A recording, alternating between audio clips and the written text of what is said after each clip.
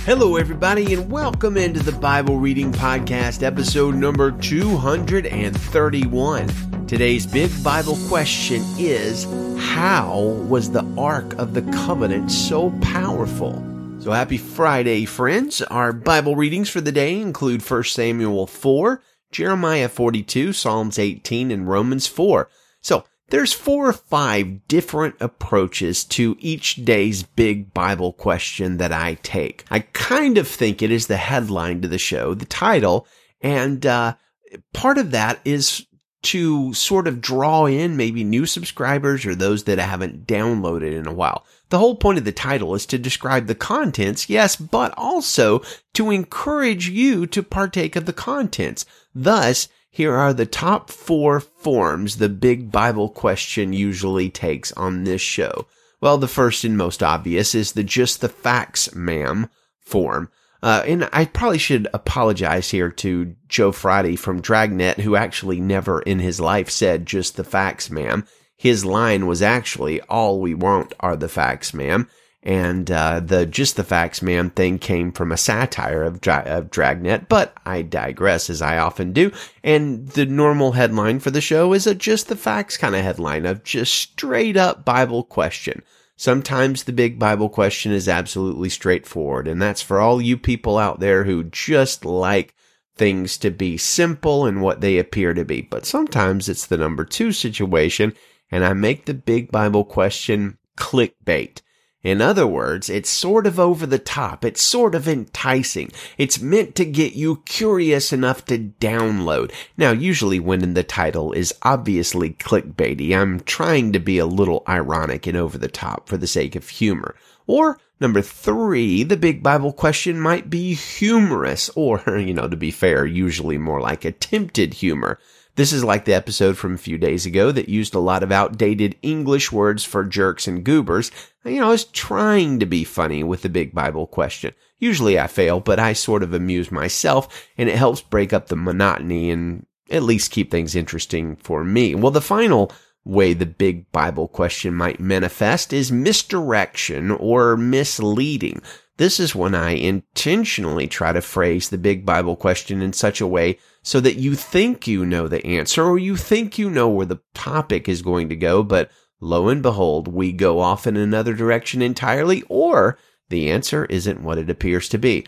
Well, I'll let you decide what today's question fits under. Today, we are talking about the Ark of the Covenant, which is an item even most non-Christians know about, thanks to movies like Steven Spielberg's Raiders of the Lost Ark and its iconic ending scene. Now, for your information, if you are interested to know more about the Ark of the Covenant, please check out episode number 87 of this podcast.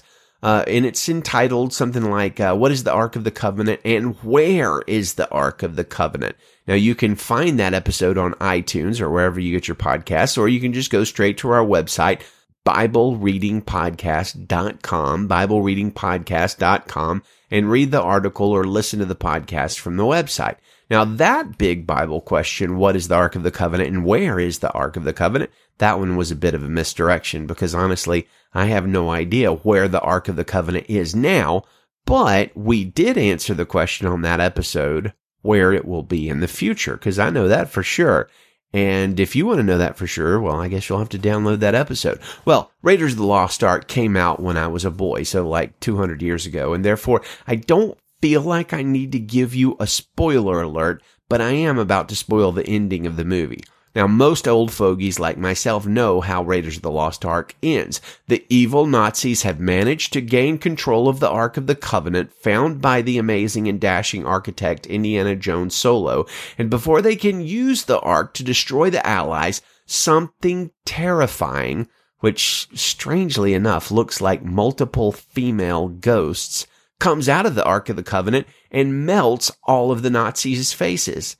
Now, that's not very theologically accurate for like 15 different reasons, but it is a pretty remarkable and iconic movie scene, and I remember it being pretty unsettling when I was a kid. I just watched it again on YouTube, and it is still pretty unsettling, even though the special effects are quite dated. I mean, you get to see a guy's face melt, which, ouch. Now, Phoebe, Thompson, do not look up this movie on YouTube. Now, Phoebe is my lovely and curious, precious, soon-to-be 9-year-old daughter who actually listens to this podcast. Anyway, the obvious message from the movie is that the Ark of the Covenant is powerful, and it will kill you if you are a Nazi and try to use its power. So if you're listening to this episode today and you're a Nazi and you're thinking about trying to find the Ark of the Covenant, well, obviously you shouldn't. I just saved you a lot of trouble. And by the way, stop being a Nazi, because that's awful. Another story that we will soon read, in about a month. It's in 2 Samuel 6, and it features the death of poor, unwise Uzzah, who reaches his hand out to steady the Ark of the Covenant despite God's clear command not to touch it. And as you probably know, Uzzah was instantly killed when that happened, and King David noped right back to his palace, leaving the Ark with some rando Philistine named Obed-Edom. Now, interestingly enough, Obed-Edom was from Gath, the same city Goliath was from. And you know what happened to our rando Philistine friend? Philistine friend? I don't actually know how a person from that would be weird, to be from Philistine and say I'm a maybe it's Philistine. Yeah, Philistine friend. God super blessed Obed-Edom.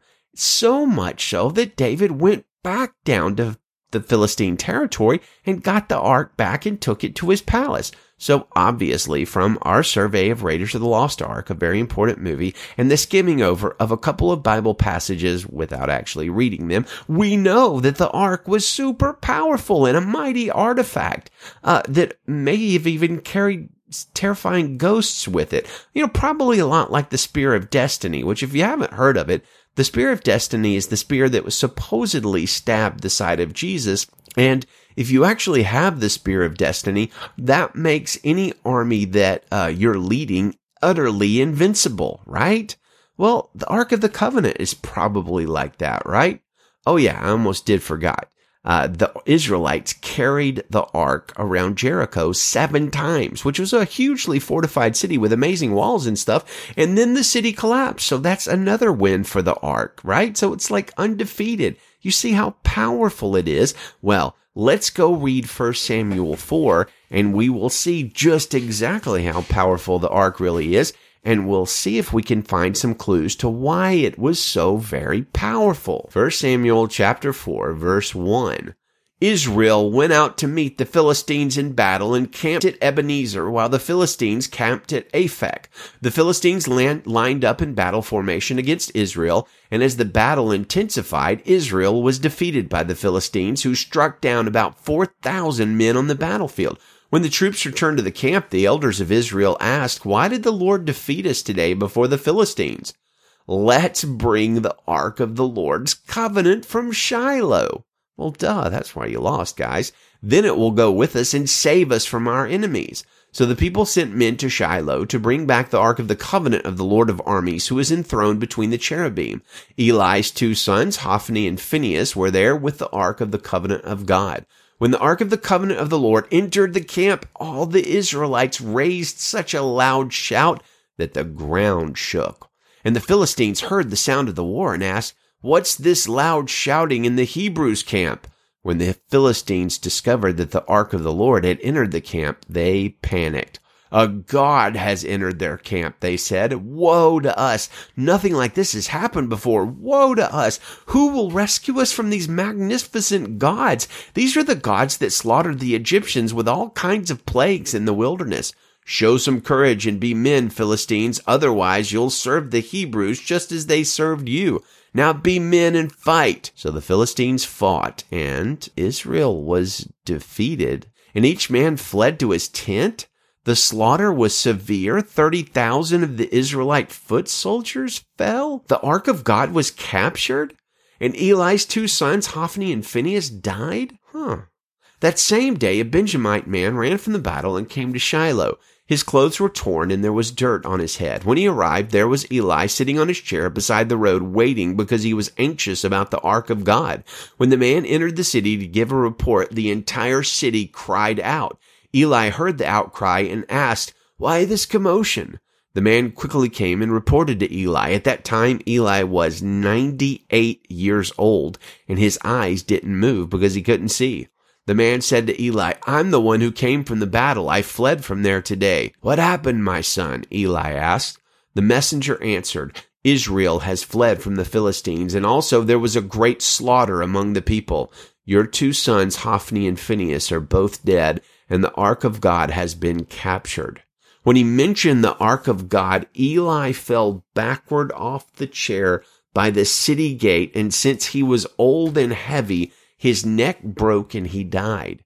Eli had judged Israel 40 years. Eli's daughter-in-law, the wife of Phinehas, was pregnant and about to give birth. When she heard the news about the capture of God's ark and the deaths of her father-in-law and her husband, she collapsed and gave birth because her labor pains were on her. And as she was dying, the woman taking care of her said, "Don't be afraid, you're giving birth to a son." But she did not respond or pay attention. She named the boy Ichabod, saying, "The glory has departed from Israel," which that's what Ichabod means, referring to the capture of the ark of God and to the deaths of her father-in-law and her husband. "The glory has departed from Israel," she said, "because the ark of God has been captured." Okay, that was surprising, right? Well, if you weren't surprised, Bible scholars, I know the Israelites were surprised. They had just lost a huge battle to the Philistines, and so they went for their secret weapon, the Ark of the Covenant, the guarantor of victory, right? Because it's just so powerful. And we see their attitude towards the Ark in verse 3. When the troops returned to the camp, the elders of Israel asked, "Why did the Lord defeat us today before the Philistines?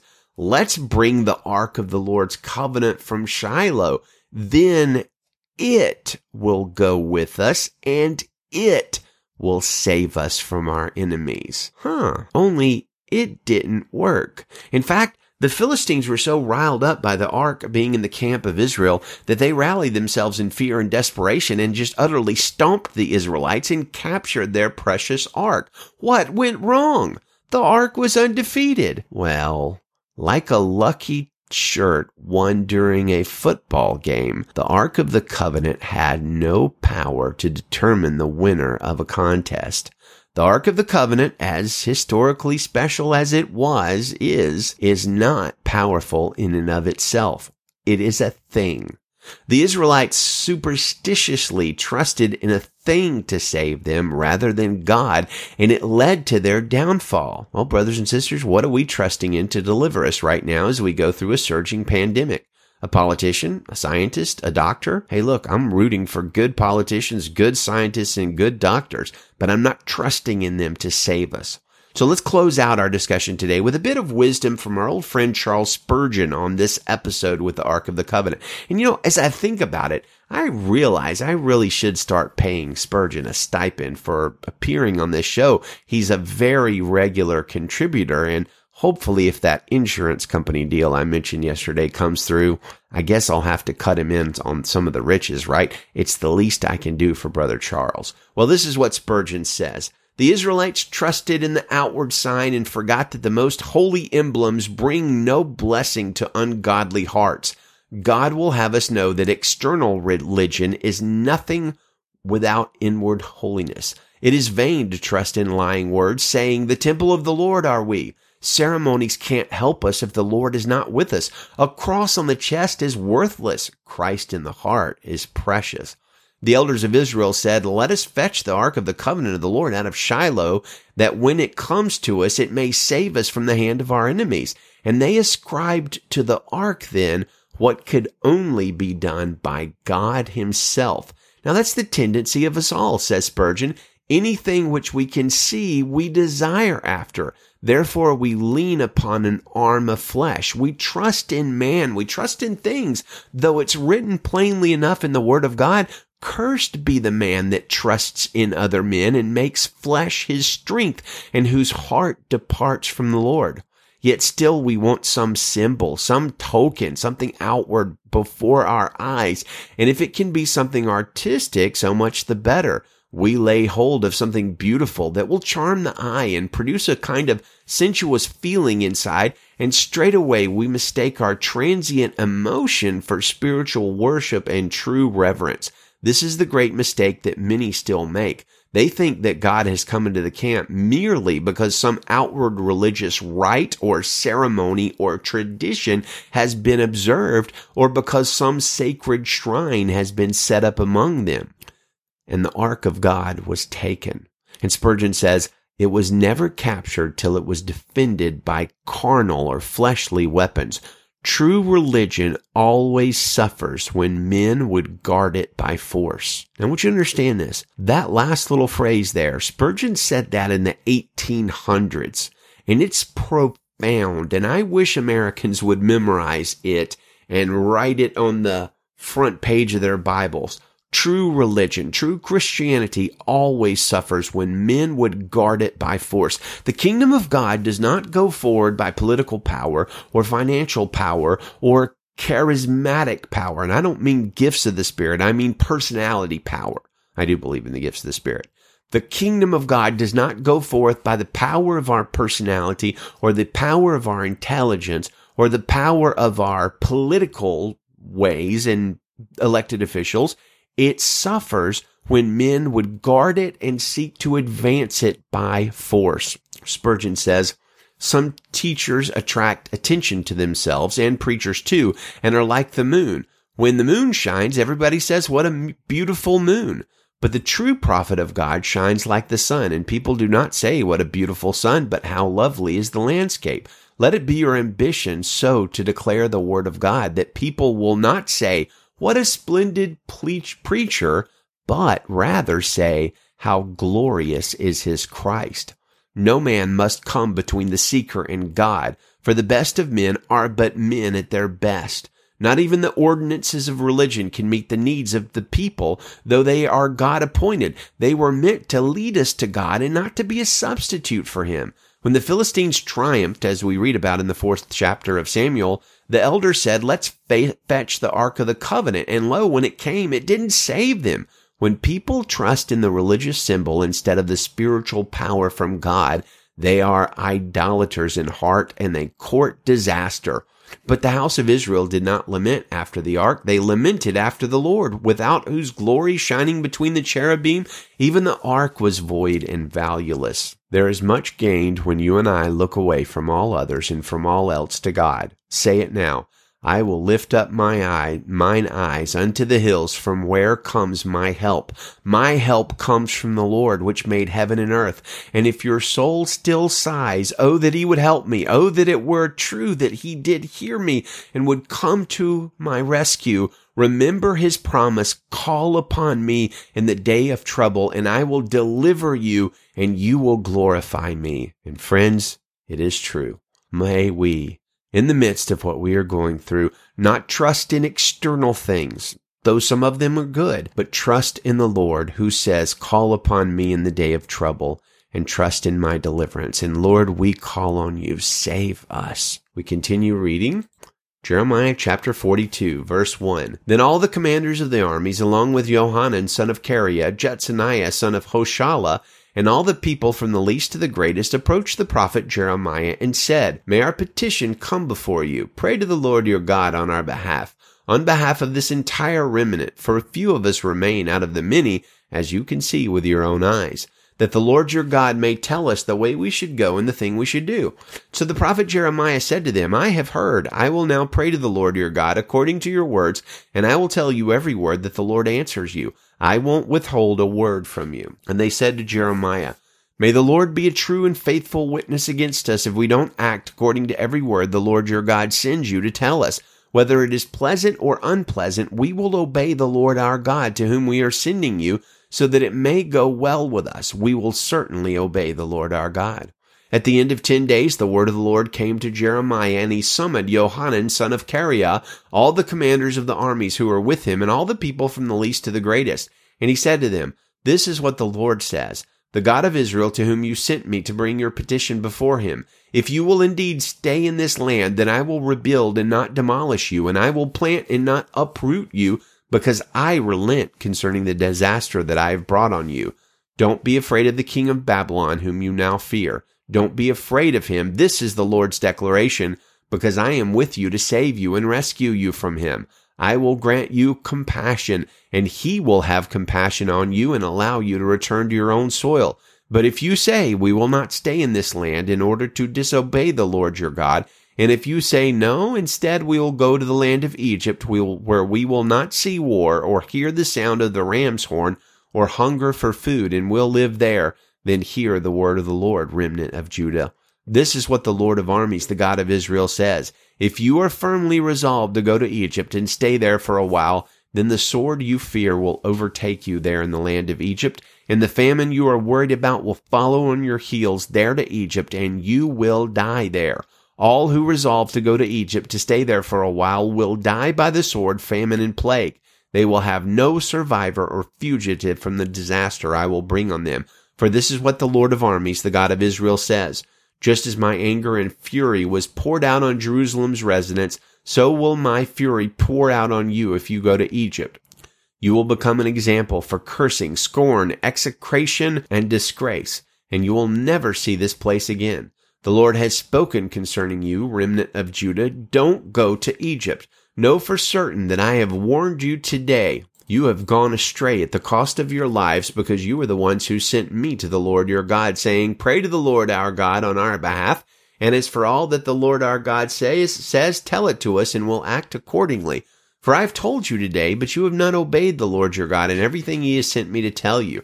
Now therefore know for certain that by the sword, famine, and plague you will die in the place where you desired to go to stay for a while. Psalm chapter 18, verse 1. I love you, Lord, my strength. The Lord is my rock, my fortress, and my deliverer, my God, my rock where I seek refuge, my shield and the horn of my salvation, my stronghold. I called to the Lord who is worthy of praise, and I was saved from my enemies. The ropes of death were wrapped around me. The torrents of destruction terrified me. The ropes of Sheol entangled me. The snares of death confronted me. I called to the Lord in my distress, and I cried to my God for help. From his temple he heard my voice, and my cry to him reached his ears. Then the earth shook and quaked. The foundations of the mountains trembled. They shook because he burned with anger. Smoke rose from his nostrils, and consuming fire came from his mouth. Coals were set ablaze by it. He bent the heavens and came down, total darkness beneath his feet. He rode on a cherub and flew, soaring on the wings of the wind. He made darkness his hiding place, dark storm clouds his canopy around him. From the radiance of his presence, his clouds swept onward with hail and blazing coals. The Lord thundered from heaven. The Most High made his voice heard. He shot his arrows and scattered them. He hurled lightning bolts and routed them. The depths of the sea became visible. The foundations of the world were exposed at your rebuke, Lord, at the blast of the breath of your nostrils. He reached down from on high and took hold of me. He pulled me up out of deep water. He rescued me from my powerful enemy and from those who hated me, for they were too strong for me. They confronted me in the day of my calamity, but the Lord was my support. He brought me out to a spacious place. He rescued me because he delighted in me. The Lord rewarded me according to my righteousness. He repaid me according to the cleanness of my hands. For I have kept the ways of the Lord and have not turned from my God to wickedness. Indeed, I let all his ordinances guide me and have not disregarded his statutes. I was blameless toward him and kept myself from my iniquity. So the Lord repaid me according to my righteousness, according to the cleanness of my hands in his sight.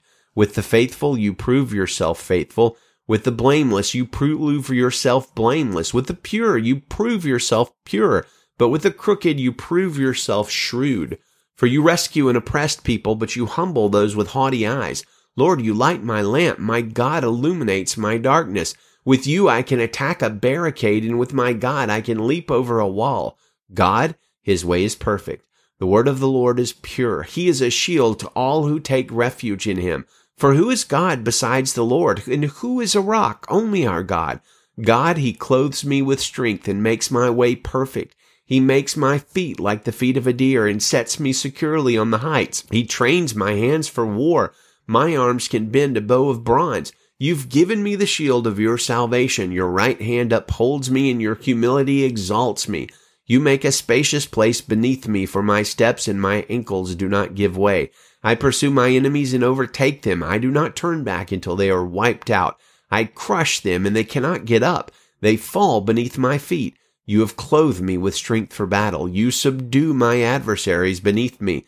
You have made my enemies retreat before me. I annihilate those who hate me. They cry for help, but there is no one to save them. They cry to the Lord, but he does not answer them. I pulverize them like dust before the wind. I trample them like mud in the streets. You have freed me from the feuds among the people. You have appointed me the head of nations. A people I had not known serve me. Foreigners submit to me, cringing. As soon as they hear, they obey me. Foreigners lose heart and come trembling from their fortification. The Lord lives. Blessed be my rock. The God of my salvation is exalted. God, he grants me vengeance and subdues people under me. He frees me from my enemies. You exalt me above my adversaries. You rescue me from violent men.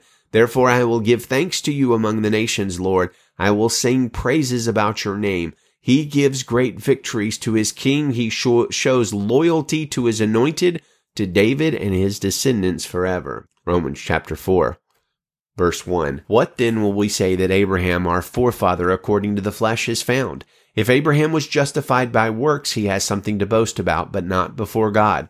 For what does the scripture say? Abraham believed God, and it was credited to him for righteousness. Now to the one who works, pay is not credited as a gift, but as something owed. But to the one who does not work, but believes on him who justifies the ungodly, his faith is credited for righteousness. Just as David also speaks of the blessing of the person to whom God credits righteousness apart from works. Blessed are those whose lawless acts are forgiven and whose sins are covered. Blessed is the person the Lord will never charge with sin. Is this blessing only for the circumcised then, or is it also for the uncircumcised? For we say faith was credited to Abraham for righteousness. In what way then was it credited? While he was circumcised or uncircumcised? It was not while he was circumcised, but uncircumcised. And he received the sign of circumcision as a seal of the righteousness that he had by faith while still circumcised. This was to make him the father of all who believe but are not circumcised, so that righteousness may be credited to them also. And he became the father of the circumcised, who are not only circumcised, but who also follow in the footsteps of the faith our father Abraham had while he was still uncircumcised. For the promise to Abraham or to his descendants that he would inherit the world was not through the law, but through the righteousness that comes by faith. If those who are of the law are heirs, faith is made empty and the promise nullified, because the law produces wrath. And where there is no law, there is no transgression. This is why the promise is by faith, so that it may be according to grace, to guarantee it to all the descendants, not only to the one who is of the law, but also to the one who is of Abraham's faith. He is the father of us all. As it is written, I have made you the father of many nations, in the presence of the God in whom he believed, the one who gives life to the dead and calls things into existence that do not exist. He believed, hoping against hope, so that he became the father of many nations according to what had been spoken. So will your descendants be. He did not weaken in faith when he considered his own body to be already dead, since he was about 100 years old, and also the deadness of Sarah's womb. He did not waver in unbelief at God's promise, but was strengthened in his faith and gave glory to God, because he was fully convinced that what God had promised he was able to do. Therefore it was credited to him for righteousness. Now it was credited to him was not written for Abraham alone, but also for us. It will be credited to us who believe in him who raised Jesus our Lord from the dead. He was delivered up for our trespasses and raised for our justification. Hallelujah, brothers and sisters. What a great place to end today. Jesus was delivered up for mine and your sins, and raised up for mine and your justification. Rejoice in that, and be glad, and be safe, and be protected by the mighty hand of the Lord. Godspeed.